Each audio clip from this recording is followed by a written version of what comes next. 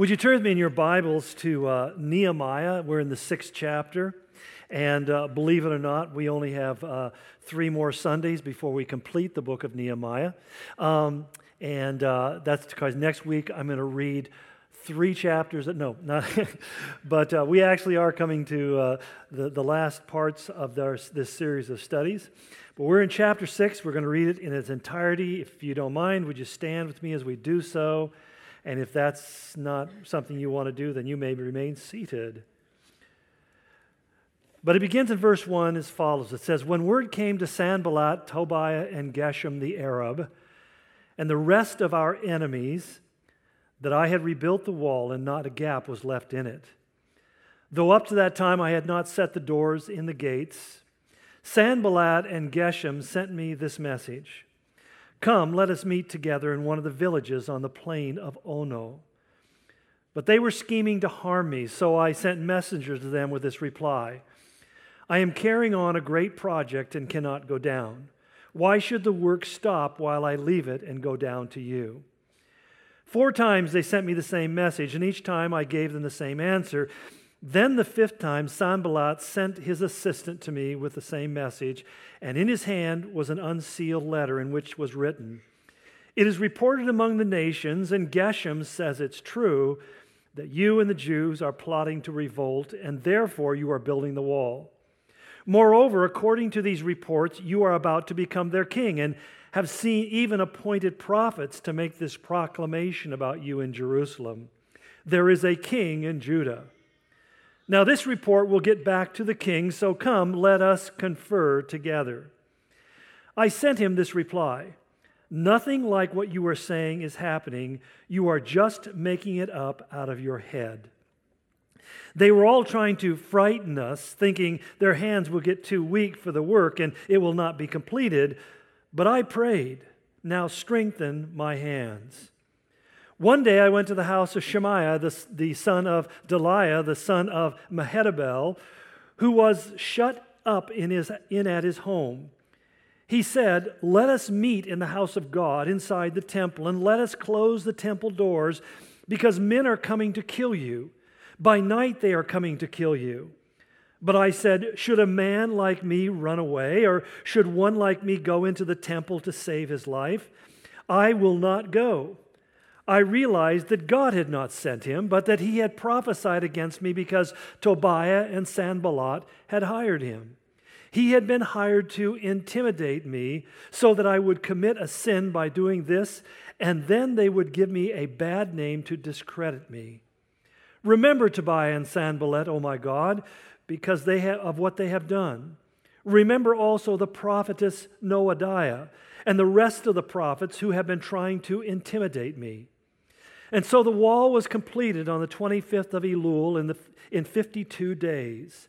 And when all of our enemies heard about this, and all the surrounding nations were afraid and lost their self-confidence because they realized that this work had been done with the help of our God. Also in those days, the nobles of Judah were sending many letters to Tobiah, and replies from Tobiah kept coming to them. For many in Judah were under oath to him, since he was son-in-law to Shechaniah the son of Arah, and his son Jehohanan had married the daughter of Meshullam the son of Berechiah. Moreover, they kept reporting to me his good deeds and then telling him what I said. And Tobiah sent letters to intimidate me." Let's start with prayer. Father, I ask as we look at this chapter and the events that are described there, Lord, that your Holy Spirit would guide and direct our thoughts to where you want them to be. That, Lord, we might not only know what the text says and be able to say we understand the Bible story we just read, but more importantly, Lord, we ask that that story by your Spirit would read our hearts and our minds and tell us things about ourselves that we desperately need to know, that we might bring our lives into greater agreement with what you want. We ask for your help in this, Lord, in Jesus' name, amen. You may be seated. From the beginning of the book of Nehemiah, it became very apparent that the enemies of Israel were willing to attempt to do anything to stop the rebuilding of the walls of Jerusalem. I mean, they had employed a number of usually effective stratagems, They had tried compromise, basically, hey, let's do this together so that they could undermine the work from inside. They'd used ridicule and insults and belittling. They had used threats of violence and probably even attempted it at certain points. And then there was the disruptive divisiveness of trying to get different groups within the city to compete and fight with one another over how things should take place. All of these attempts obviously had failed, not even failed to just slow the work. They weren't able to stop it, much less slow it. And so it might be easy to say, well, we've got that behind us. We've succeeded in weathering the storm. Now let's continue to finish the work. And yet something we need to understand, that in the same way that Sanballat never gave up his efforts to destroy Nehemiah and the work, so also the enemy of our souls, Satan, will never relent. His ruthlessness is unending. And we see it even in his encounter with Jesus that we read about in the Gospels. I mean, when in the Matthew 4, it tells us about Jesus going into the wilderness for 40 days and fasting, and Satan coming and tempting him, that at the end of it, as Jesus has resisted him over and over again, he does just exactly what James said would happen. Resist the devil and he will flee from you. And so it says in Matthew 4:11, then the devil left him. But interestingly, in the parallel account in Luke's Gospel, in Luke chapter 4:13, he adds this little commentary. He left him until a more opportune time. In other words, you may successfully resist the enemy's approaches and attacks, but you need to know for sure it's just a matter of time before he's going to try to find a new way to come and catch you unawares and off guard, and to keep you from being able to move forward with God's will in your life. And so it was with Sanballat and his cronies. As the project continued to go forward and was now nearing its completion, they got more panicked, more desperate, that they employed any kind of diabolical means they could to try to hinder the work. And essentially what they did is they became very personal. They began to attack the person of Nehemiah. In fact, Jesus said the principle works this way in Mark 14:27. Strike the shepherd, scatter the sheep. In other words, if they can bring Nehemiah down, they were pretty sure they could bring the entire project to an end. Keep in mind that Sanballat had begun by attacking the project. Remember early on, he began to say, it's too big a job, you can't finish it, you don't have the resources, you don't have the skills, you guys don't know what you're doing, it's too big a job, just walk away and give it up. But they persisted anyway. And then after that, he began to attack the people who were doing the project, threatening to kill them and getting them to turn against each other. Those having failed, now he redirects his focus from the project to the people to the person who is most responsible for its success and most critical to its completion. He personally begins to attack Nehemiah. And the reason why I think this is an important thing for us to note is that at some point, leadership always inevitably becomes personal. Now, it's the reason that most people really avoid any kind of real leadership position. You see, one of the things you find today in our culture, for example, it's hard to find really capable people who want to run for political office, because why would somebody want to do that to themselves? I mean, really, they know that they're going to be vilified. I've seen it with people in our own congregation. I mean, 3 different individuals I knew who ran for even county offices here, and they were so vilified and ripped apart in the newspaper articles that were written designed to destroy their candidacy, that you read it and you said, it doesn't look anything like the person that I know. And you realize at that point, and I saw with each one of these people, they did it once, never again were they going to put their head into that arena, because they just got ripped to shreds. And so one of the things we find even within the church is that sometimes when you step into a leadership role, it can be kind of toxic, because you find yourself subject to criticism. And sometimes justifiably, but sometimes just because people are critical. One of the things we have to understand is that you already are a leader. whether you recognize that or not. That if you're a follower of Jesus Christ, if Jesus is your leader, He's leading you into circumstances where you're going to, without even recognize it, exert a kind of leadership on other people. Jesus said, "Follow me." Paul said, "Follow me as I follow Jesus." So essentially, when I follow Jesus, I end up following a leader who in turn makes me into a leader of other people. So you may not recognize it or even think it's true of you, but let me tell you, if you're in a family, you're a leader of that family. If you're on a job, you're a spiritual leader in that job. If you are in education or any industry, whatever it is, the way that you follow Jesus makes you a leader as to how to follow Jesus. Given that reality that you are a leader, whether you want to disavow it or not, the simple fact is you are. And secondly, you need to recognize that at some point it's going to get personal. At some point, you're going to become the object of criticism and attack because simply Satan doesn't want you to lead. He wants you to pull back and duck under the table and stay out of the line of fire. Now, so what I want to do is I want to give you the fine print at the bottom of the contract that nobody reads when we talk about becoming a leader. God wants you to be a leader, but do you understand what that involves? You know, I often say that anybody who wants a job of leadership doesn't know what the job is. They don't really understand it because it involves some really, really difficult things.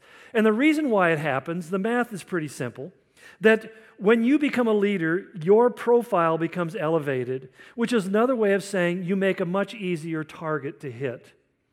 The more visible you are, the more you're going to find that you're going to be targeted for criticism by people. Sometimes fairly, justifiably, but I would quite honestly say most of the time it's not fair, it's not justified, and it's just not even right. Why do we do that? Well, the simple fact is that we're all fallible. I mean, every one of us makes mistakes. And if you're human, somebody's going to be able to find something to criticize you for. I mean, how many here are married? So you already understand this dynamic, right? I mean, it's just, my wife married me because I was perfect and without sin. And then after we were married for about 20 minutes, she wondered where the aliens had taken the real me and why they had left this guy behind, because they realized this guy has his warts like everybody else. That's the simple reality. There's something to criticize about you, easy enough, but we also find that people tend to be critical. I mean, think about it. People criticize God. All the time, they criticize God. They criticize His Word. Why do you think it's strange that they would be critical of you? I mean, I don't know what our expectation is. So that you have to understand that if you're in a leadership role, despite your best efforts, despite your most sincere intentions, you're going to get criticized for things because sometimes you'll get things wrong, sometimes you'll make mistakes, sometimes you'll even have failures for which you will be criticized, even vilified by certain people because we live in that kind of a culture. And what do I mean by saying we live in that kind of culture? Well, let me put it this way. Every culture in the world is dysfunctional. Does anybody disagree with that? I mean, you look around the world and you see every culture is dysfunctional. We as Americans spend a lot of time beating ourselves up about all the problems that we have in America. But I tell you, travel the world as I have and you'll see we're a lot better off than most places out there, right? Because every one of those cultures has dynamics in them you think, why would you do this? It's so unhealthy, so self-destructive. What I've also seen is that Christianity comes into cultures and first becomes counterculture, but as it becomes accepted by that culture, it begins to absorb the culture. So the church in every culture, when it begins to become established, begins to bring the same dysfunctionality that is part of that culture into the church so that the church starts operating more like the world it's part of than it does the church in imitation of Jesus. So how would that apply to us in this culture? We live in a culture that is highly competitive. We have a success-oriented culture.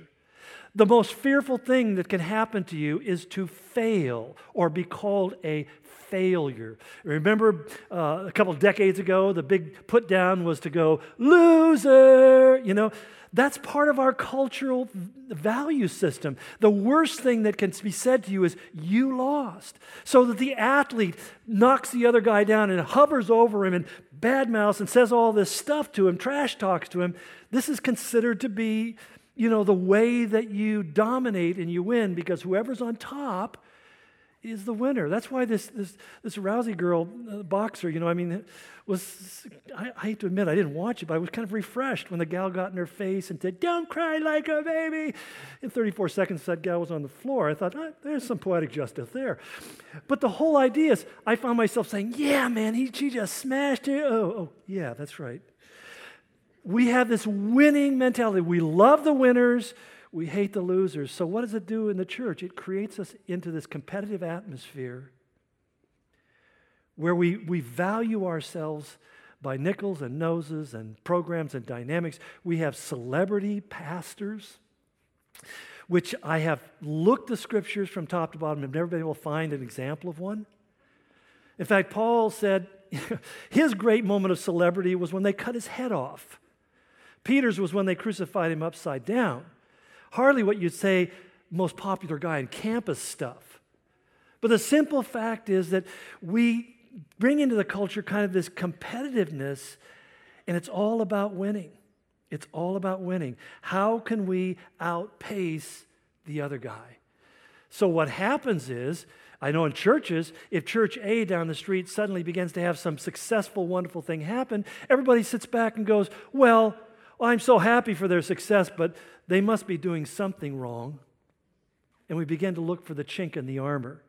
We see it in our own relationships with others. We see that God seems to be just blessing somebody in a wonderful way, and we sit back and go, I don't get it. Why is God blessing them? I'm a better Christian than they are. How do they deserve that? Because I'm more faithful to God than they are. Instead of rejoicing with those who are rejoicing, we end up cursing those who are rejoicing. In fact, the famed Blaise Pascal, who's one of the most brilliant minds of all time, he's really the father of really the whole modern computer system we know today. But here's this 17th century genius who basically wrote in his pensée, which means his thoughts. He made an interesting statement about human nature. He says, man without Christ, man without God, has only two driving passions, hatred and self-hatred. And so you create this vicious competitive dynamic where Paul said to the Galatians, if you bite and devour one another, will you not be consumed by one another? So that one of the things you have to understand is that if you step into any role of leadership, you will become the target of criticism. Sometimes fairly, most of the time unfairly. And you just have to understand that comes with the turf. More on that in a moment. Because Paul simply said to Timothy, all that live godly in Christ Jesus will suffer persecution. It's going to happen, not maybe. Well, here's the great irony. Your reputation is probably the most valuable asset you possess, believe it or not. And it's also the most fragile. Because you can spend a lifetime building your reputation, and you can have it destroyed in minutes by one slanderous tongue. It's the reason why James gave this warning in his letter to the church. He said, what a great forest is set on fire by a small spark. The tongue is a fire that sets the whole course of life on fire, and itself is set on fire by hell. What Sanballat understood was that if he could destroy Nehemiah's reputation, he could destroy not only Nehemiah, but far more important to him, the wall that Nehemiah was building.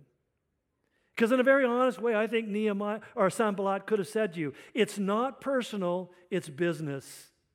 His business was to stay powerful and in control. That wall was going to threaten his business of being power and in control. And so he didn't give a rip about Nehemiah as a person. He gave a rip about Nehemiah as a leader and how it was going to undermine his power and his ability to win. So how did he go about this? Well, it's kind of fascinating when you watch it because he uses 5 different approaches, all designed, as Nehemiah says, to intimidate him.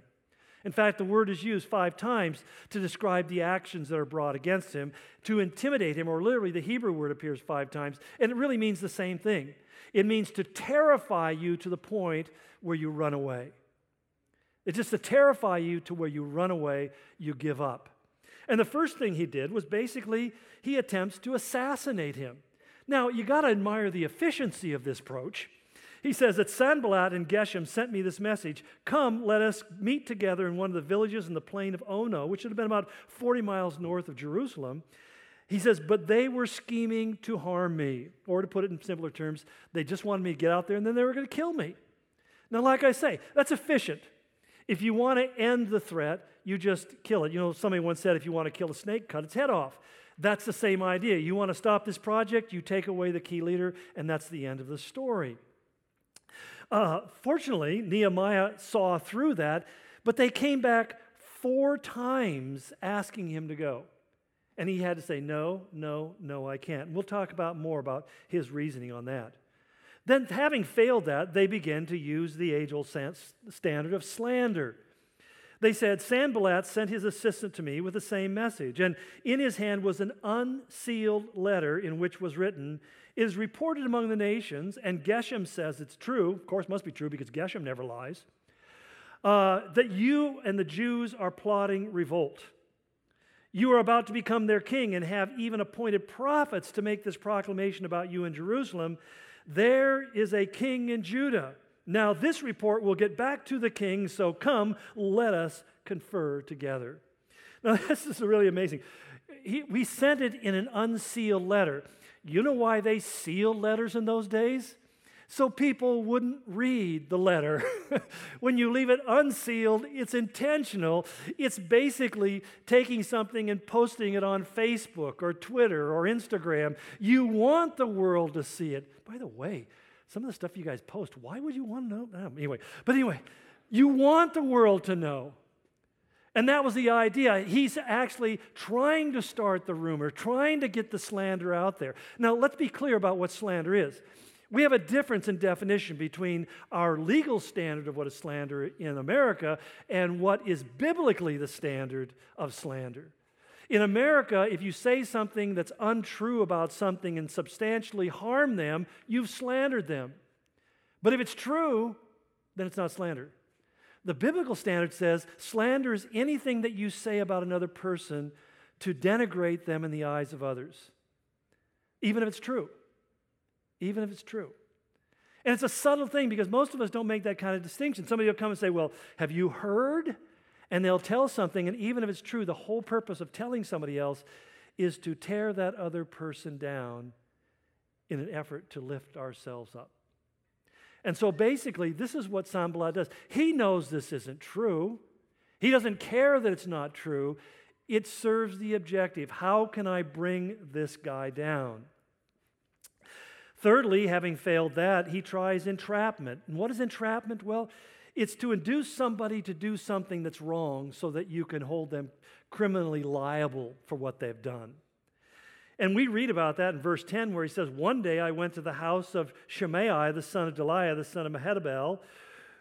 And this is, in other words, this is one of the priests, the chief priests. This is a very important guy in the religious system of the country. And he says he was shut in at his home. So here he is. He's locked the doors, closed the windows, and Nehemiah gets a message to come to his house, and Nehemiah knocks on the door, and the guy peers out through the little box and says, "Who's there?" It's Nehemiah. "Quick, come in." Opens the door, ushers them in, shuts the door, and locks it again. You know, Nehemiah's saying, "Okay, what's going on?" He says, "They're trying to kill you." Now, if they're trying to kill Nehemiah, why is he hiding? I mean, this doesn't make any sense to me anyway. They're trying to kill you. Let's you and I go and run to the temple, and we'll lock the doors of the temple, and we'll hide in there so they can't get to you. How was he trying to entrap him? Nehemiah was not a priest. It was illegal for him to go into the temple at any time in his entire life. So he's trying to terrify him to do something that he knows is wrong so that he can save his own life. Now, Nehemiah wisely saw through this for a couple reasons. The very first thing he says, should a man like me run away? In other words, here I am trying to build confidence in the laborers and the people to believe that God has their back and we're going to succeed at this project. I'm trying to be fearless in the face of threatening circumstances. If I run away, then that fear will spread to everybody and everybody will run away. Smite the shepherd, scatter the sheep. Understand that principle. He understood the principle and said, I'm not doing that. But secondly, he says, should one like me go into the temple and save his life, I will not go. You see, the real key here is that he goes on to say, I realized that God had not sent him. He had been hired to intimidate me so that I would commit a sin by doing this, and they would give me a bad name to discredit me. So that even if he wasn't killed, they would create a reputation that this is not a guy that you can trust, and therefore he is discredited, and people will stop following his leadership. Well, that fails, and so where are we going next? Well, then they rely upon deception. And this is the hardest part of all, because the very priests and prophets who are supposed to be the spiritual guides to the nation now begin to try to discourage the very thing that God was doing. It says that in addition to Shimei, the priest, there were these prophets who were coming to Nehemiah and saying, I have a word for you from the Lord. And that's why he prays to us. He says, remember also the prophetess Noadiah and the rest of the prophets who have been trying to intimidate us, to intimidate me. He doesn't tell us what it is they were saying. He's just simply saying their motive was not to build me up spiritually, but to discourage me spiritually and to weigh me down. And so they used their position as a way of intrigue. One of the things I just simply say is that what kept Nehemiah free from a lot of these things is he knew what God's Word said. He knew what God's Word said. And you and I go through experiences in our life where we're getting a lot of adverse information into our life, and we're trying to sort out what's right. Our own imaginations begin to run crazy and go wild and think all sorts of strange things. How do you keep from becoming foolish in your response to life? And the answer is you go to the Word of God. What does the Word of God say? What does Scripture say? And this becomes Nehemiah's response. He knows, I don't go into the temple. He knows that what they're telling him to do is not what God is telling him to do just from reading Scripture itself. And so it reminds me of something that happened with my father-in-law, who's 92 years of age now.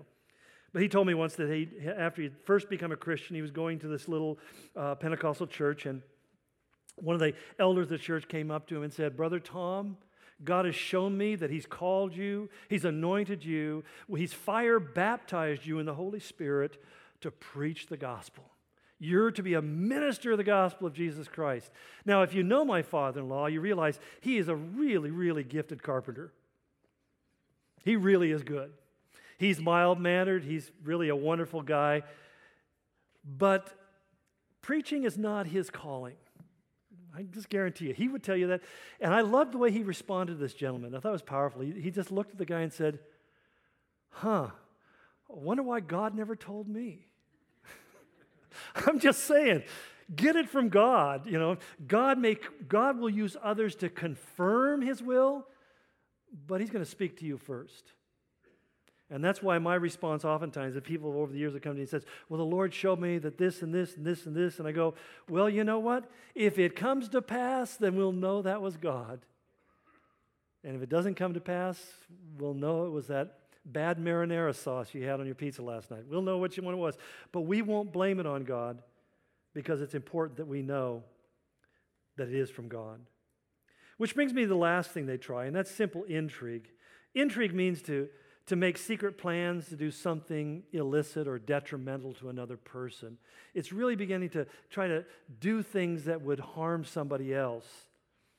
Where he tells us in verse 17, he says, also in those days, the nobles of Judah were sending many letters to Tobiah, and replies from Tobiah kept coming to them, for many in Judah were under oath to him, since he was the son-in-law of Shechaniah, the son of Ara, and his son Jehohanan had married the daughter of Meshullam, the son of Berechiah.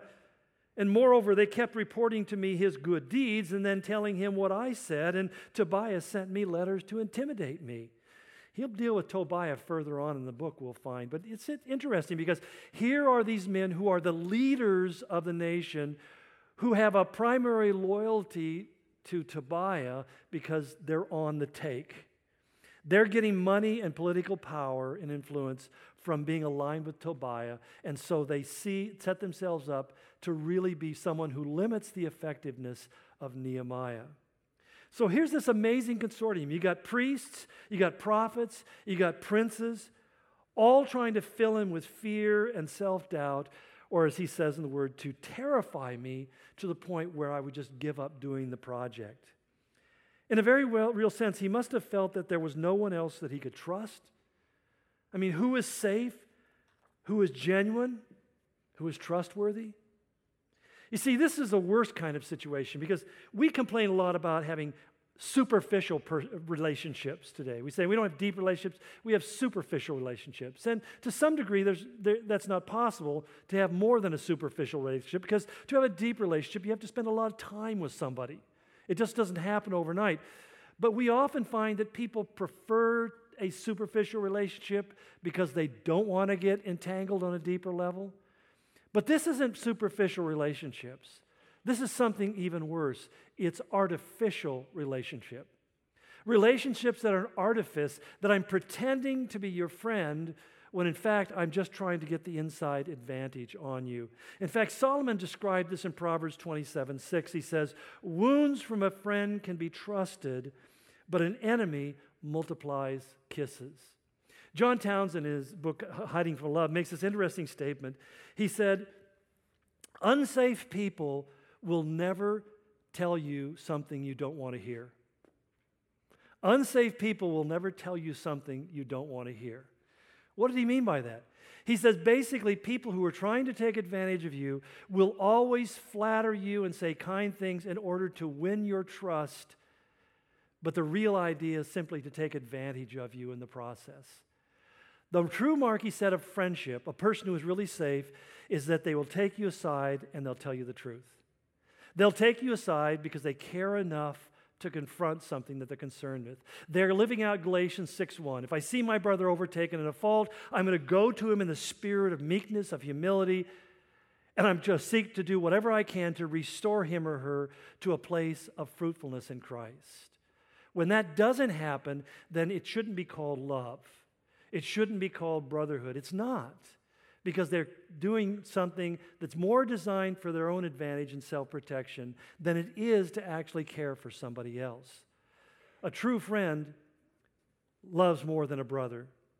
And the idea of a brother is that a brother is someone who you're connected to for life. I think my closest friend in the whole world is my older brother. That came from years growing up of being my closest enemy. You know, you assault and threaten each other and try to take advantage of it long enough that you become bonded together. But especially in Christ, this brotherhood, this thing that whatever is good for him brings me joy, whatever harms him brings me true sadness. And that's what Christ has called us to. Not trying to find the way that we can gain the advantage over one another, but how can we help one another to experience the advantages that God wants to bestow upon them? So the question I really have as I look at all this is, how in the world did Nehemiah stay strong in the face of these wanton personal attacks? I mean, this stuff, we can read through it and not really pick up the fact that Nehemiah must have really gone through some deep, difficult emotional struggles, kind of like you and I go through. How did he deal with that when you feel like you can't trust the people that are closest to you, the people that are all around you? You're continually discovering that they're wearing another mask. They're operating under a different guise. Well, there's 4 things that really stand out that I saw in this chapter.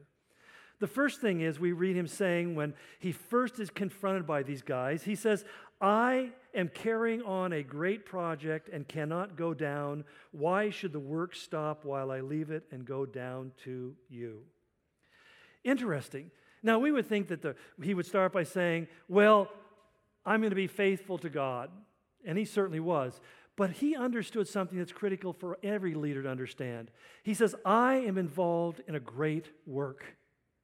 What I am doing is important, it matters, and if I'm not faithful, it can come to an end. This is too important for me to jeopardize. And I think that's where we need to start when you talk about being leaders, that whatever we're doing, we recognize is what God wants us to do, and because it's what God wants us to do, it is of absolute importance. I can't tell you how many things that God would do through certain peoples never happen because people lose sight of how important it is. And they begin to put their own feelings in front of what God is getting put in front of them, and so they quit and they walk away. Sticking with what God has put before you is critical, not only to ultimately be successful, but also to really declare what is most important to God. He says, what I am doing is important. Sometimes I think, oh, how did I end up pastoring this church for almost 32 years? Well, at the root of it is this deep sense that doing this is important. That doing this is something that's important. It's more important than how I feel or how I'm doing or the way the world feels or how any of those things. It's more important than any of those kind of things. It's something that you can't put your hand to the plow and then turn back. The second thing that stands out about him is that he realized not only was he doing a great work, but he was doing it for a great God. He began this whole thing by saying in chapter 1 and verse 5, he said, "Then I said, O Lord God of heaven, the great and awesome God, who keeps his covenant of love with those who love him and obey his commands." This phrase, great and awesome God, is actually just one word in Hebrew. Great and awesome is one word. It's a word that simply means magnificent in magnitude and in glory. It means its intensity beyond all intensity, its importance above all else that's important. So you tie these two things together. I'm doing a great job, a great work, under the employment of an even greater God. And therefore, I cannot turn to the left or the right. I need to stay on the task that God has given me, regardless of what consequences may come to me. But there's a secondary thing in this as well, that if my God is so great, I know this about him, according to what John said in his first letter to the church. He wrote, "Dear children, you are from God and have overcome them, because the one who is in you is greater than the one who is in the world." That the God who has given you and I a great project to accomplish is the same God who has the great power and ability to fulfill it. Never measure the task by your own resources. When God calls you to do something, never measure the calling by what you have in your pocket or what you have in your head or what you have in terms of life experience. Because God's callings are his enablings. He empowers you to do whatever he wants you to do. And that's what's important for us to understand. When he says, Paul wrote and said, we have this treasure, speaking about the power of the Holy Spirit, inside earthen vessels or clay jars. We often look at ourselves and say, well, I'm just a stinking clay jar, cracked pot, and I don't know how useful it's going to be. The simple fact is, Peter says, he has cleansed you and he has made you into a vessel of honor. And what makes you glorious is what he has put into you. God has sanctified your body by his Holy Spirit, by his redemption through the cross. Your body has been sanctified, and it is presented to God to be a container to be filled with the things of God, that you might live and serve and fulfill his glorious purpose for your life. God says, I promise you, you'll succeed. You'll be victorious. When I was talking to the gentleman between services, he was talking about being afraid to make the wrong decision regarding a career path because he didn't want to fail at what he was called to do. And I said, you know what? You can't fail. You've already won. You are more than a conqueror. You've already succeeded. You've found Jesus. You're saved. You're going to heaven. You're secure in that position you have in Christ. You have already won.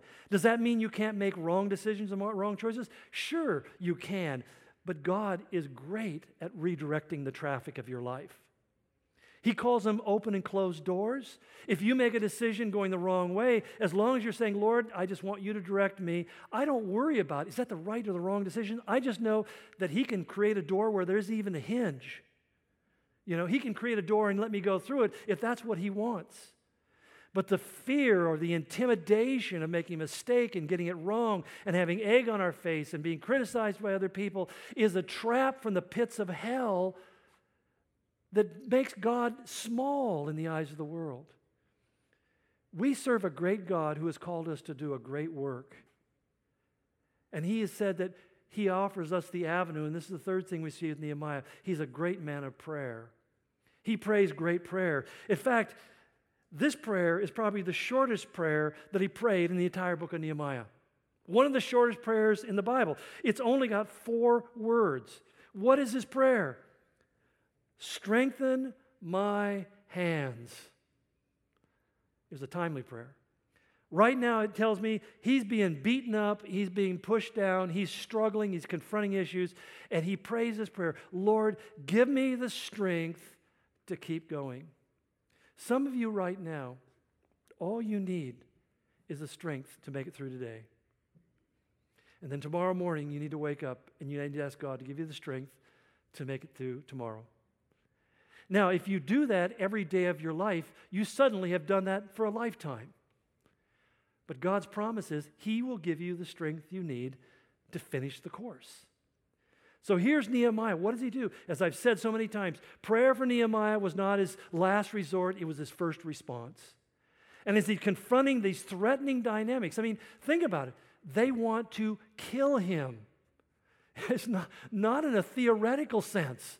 They want literally to take his life. His life is constantly under threat, and his prayer isn't, hide me, deliver me, let me go back to Persia. Why did I leave that dream job to take this one? But rather, his response is, give me the strength to stay the course. Because no one ever finishes the course by quitting. No one ever finishes the course by quitting. He prayed, God, give me the strength to keep going. And it's where I get to the fourth and final thing, that he's a man who understood that he was the object of great grace. At the end of the day, Nehemiah knew that he wasn't the one who was going to get the job done. In fact, when he first recruits the leaders to do the project, he said to them in chapter 4, I also told them about the gracious hand of my God upon me. I told them, I am a man of grace. I am a man of God. I am a man who has the graciousness of God upon my life. And so are you. You have God's grace. That empowerment, because the grace of God is not just simply a theological term, but the grace of God is a way of describing the evident power of God as it moves through wholly undeserved and incapable beings to accomplish amazing things for God. So that when you look at your life and you have some challenge put in front of you, some opportunity, and somebody says, hey, I think you'd be great to help out with the 4-year-olds on Sunday school. And you're thinking about, well, why did you choose me? And they'll tell you honestly, I held your hand, you had a pulse. So come with me, You just have to be breathing. They held the mirror up to your nose, and I got a little mist on there, so I know that you're alive. So that's all I need. And you're going, I can't do this. I don't know how to care for 4-year-olds. Well, let me in a secret. Neither are their parents. But the whole point is that, it's herding cats. Really, it's the same thing. But if God really wants you to do something like that, you're going to find the grace of God is going to be there. It doesn't matter where it is. The grace of God is going to be upon you to enable you to do what He wants. And in fact, it's so wonderful when grace is allowed to have free expression in our life. When grace is allowed to drive your life. Look at the consequence in the very last verse. So the wall was completed in 52 days. When all of our enemies heard about this, they were afraid, lost their confidence. Why? Because Nehemiah was such a scary, tough guy? No, because they realized that this work had been done with the help of our God. See, that's the end of the story. That's the point we want to get to. At the end of the day, when you've just kind of withered through all the hardships and the difficulties and the challenge, you just kind of continue to throw one foot in front of another. Or maybe in your case right now, it's simply you're on your face and you're crawling 1 inch at a time and you just keep on trying to go forward. It doesn't matter. At the end of the day, the grace of God will get you across the finish line in exactly the right moment in time. Because God controls time, not the clock, not other people, not that guy who's driving below the speed limit when you got to be someplace. God controls all of these dynamics, and He can get you there early if He wants. If He wants you there late, you'll never make it, no matter how hard you try. But the whole point is, it's all of grace at the end of the day, because that's when God gets the glory. When people look at you and me and then go, how did they get from here to there? I gave them up for dead, and they're back. How did that happen? Believe me, they're not going to sit there and say, well, it's because He's so special. He can take a licking and keep on ticking. That's not what they're going to go, there is a God. There is a God. This is a hard concept for us in our culture to embrace. You know why? Because as I said earlier, we're a success-based culture. Being a success-based culture means that we can, go into a Republican debate, just saying theoretically. We can go into a Republican debate and we can just start spouting off stuff because we're rich and famous and desperately need a hair makeover. We can do these things, right? And people admire that. Wow, successful. He may be a jerk, maybe have some personality issues, maybe totally a narcissistic sociopath, but he's rich. He's won, he's succeeded. Does God get the glory? No. Where God gets the glory is when He takes people like you and me who need a hair makeover but can't afford it, who we're not rich, we're not famous, we're not clever, we're not brilliant, we're not talented. We suffer from the worst of all maladies in our culture. We're ordinary. We're like everybody else. And then God does something exceptional with you. And people step back and go, there is a God. There is a God. There is a God. I'll never forget going to my 20-year high school reunion. The last one I've been back, they banned me from the rest of them, but I committed a sin. I was the only guy who was sober. And I went to a small boarding school, so there wasn't a lot of students, and we had about 60 students in our class, and so they had each of us come up and share what we've been doing with our lives. And everybody's getting up, doctor, lawyer, so forth and so on. And I got up there, and I said, well, I'm a pastor, and I've been sharing the gospel of Jesus Christ these many years, and then gave this salvation message. It was the only time where it was just complete silence. We called that stunned silence because they just remembered me getting expelled out of high school for making wine in the dorm. And I had one guy come up to me and just going,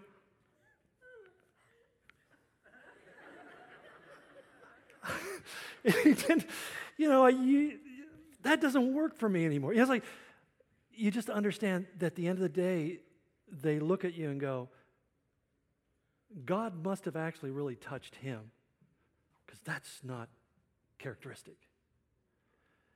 How does that happen? It doesn't happen by you suddenly learning the new formula. It happens when you just decide, I'm going to follow Jesus, regardless. And there'll be times when you'll follow him and you'll have nobody else by your side. There'll be no applauses. There'll be no cheering crowds. There'll be no approbations or affirmations. There'll be no congratulations. There'll be nobody urging you on saying, good job, you can do it. It's not like running Bloomsday where you got people who don't even know you who are cheering you on. They're not holding a cup of water. They're throwing sticks at you. You're going to go through those seasons and you just simply say, it doesn't matter. I'm just going to keep on going and I keep on going and keep on going. I'm going to stay on the track that God has put in front of me. And one day your enemies will be ashamed, because they'll realize that God is with you. Don't give up on your marriage. Don't give up on your kids. Don't give up on your relationships, even though they become harmful or hurtful. Don't give up on that job or that direction that God's called you. Don't give up. If God has put you there, you need to remember what you're doing. That marriage is a great work brought together by a great God who wants to hear great prayers coming from people so he can pour out great grace upon them and make that relationship everything God wants it to be. I have people come to me all the time with friends and family members who are away from God, and they're so far from God they'll never get saved. Stop doing that. You serve a great God who wants to do a great work and pour out great grace. He's just waiting for you to pour out great prayers of saying, God, do this. At the end of the day, we sit back and go, God can do it. I've shared it many times, but when I shared the gospel with my dad for 15 years. And we'd have these conversations, these arguments and these debates and back and forth. There were times when he was in tears. He was so convicted. He would not give in to Christ because he had to win and he had to be in control. And then he went for exploratory surgery for cancer. And when I finally got to the hospital, they'd had the surgery. They found the cancer had spread all over the place. And I remember sitting there saying, Dad, as we're in the ICU in recovery, and I said, Dad, are you ready to meet God? I thought this will be the moment. And he said, yes. I said, no, let me rephrase that. Are you ready to meet? Because I know you're not. No. Are you ready to meet God? Yes, I am. I said, what do you mean? He said, when I was laying in the hospital before my surgery, I read this book, and it's about this boy, this young student who got cancer and gave his life to Christ. And so I asked Christ into my heart. That's not fair. That should have been me. No, I didn't say that. But it was like, it just blew me away because you know what the truth of the matter is? Right before that, I told God, I've been praying for him for 15 years. I've done everything I can. I'm not praying anymore. I'm done. I guess God was waiting for me to be done to show me that it's great grace. God could reach through a cheesy article in Reader's Digest to get to my dad as he's laying on what would soon prove to be his deathbed and not even knowing it and leading to a Savior. We serve a great God. We serve a great God who is a gracious God, who has a great project in front of you, whatever it is. Don't give up. Just pray great prayers and believe. And if all you can pray is 3 little words, give me strength. If that's all you can pray, then pray that prayer. God hears that, and he makes a difference. He changes the world. He changes you. Father God, I pray that you'd give us hearing hearts, comprehending minds, and surrendered will to what you want. That God, we're caught up in this cultural dynamic where being on top, being successful, being a winner is the way that we rate ourselves in relationship to everyone else and everything else. And I pray, Lord, that you'd help us to get off that treadmill and you'd loosen us, that we would begin to define ourselves by the greatness of our God, by the greatness of the purpose for which you have called us to live our lives, by the greatness of the grace that you have shown us that enables us to pray great prayers that can change the world. Just bring us that point, we pray, Father, in Jesus' name. Amen.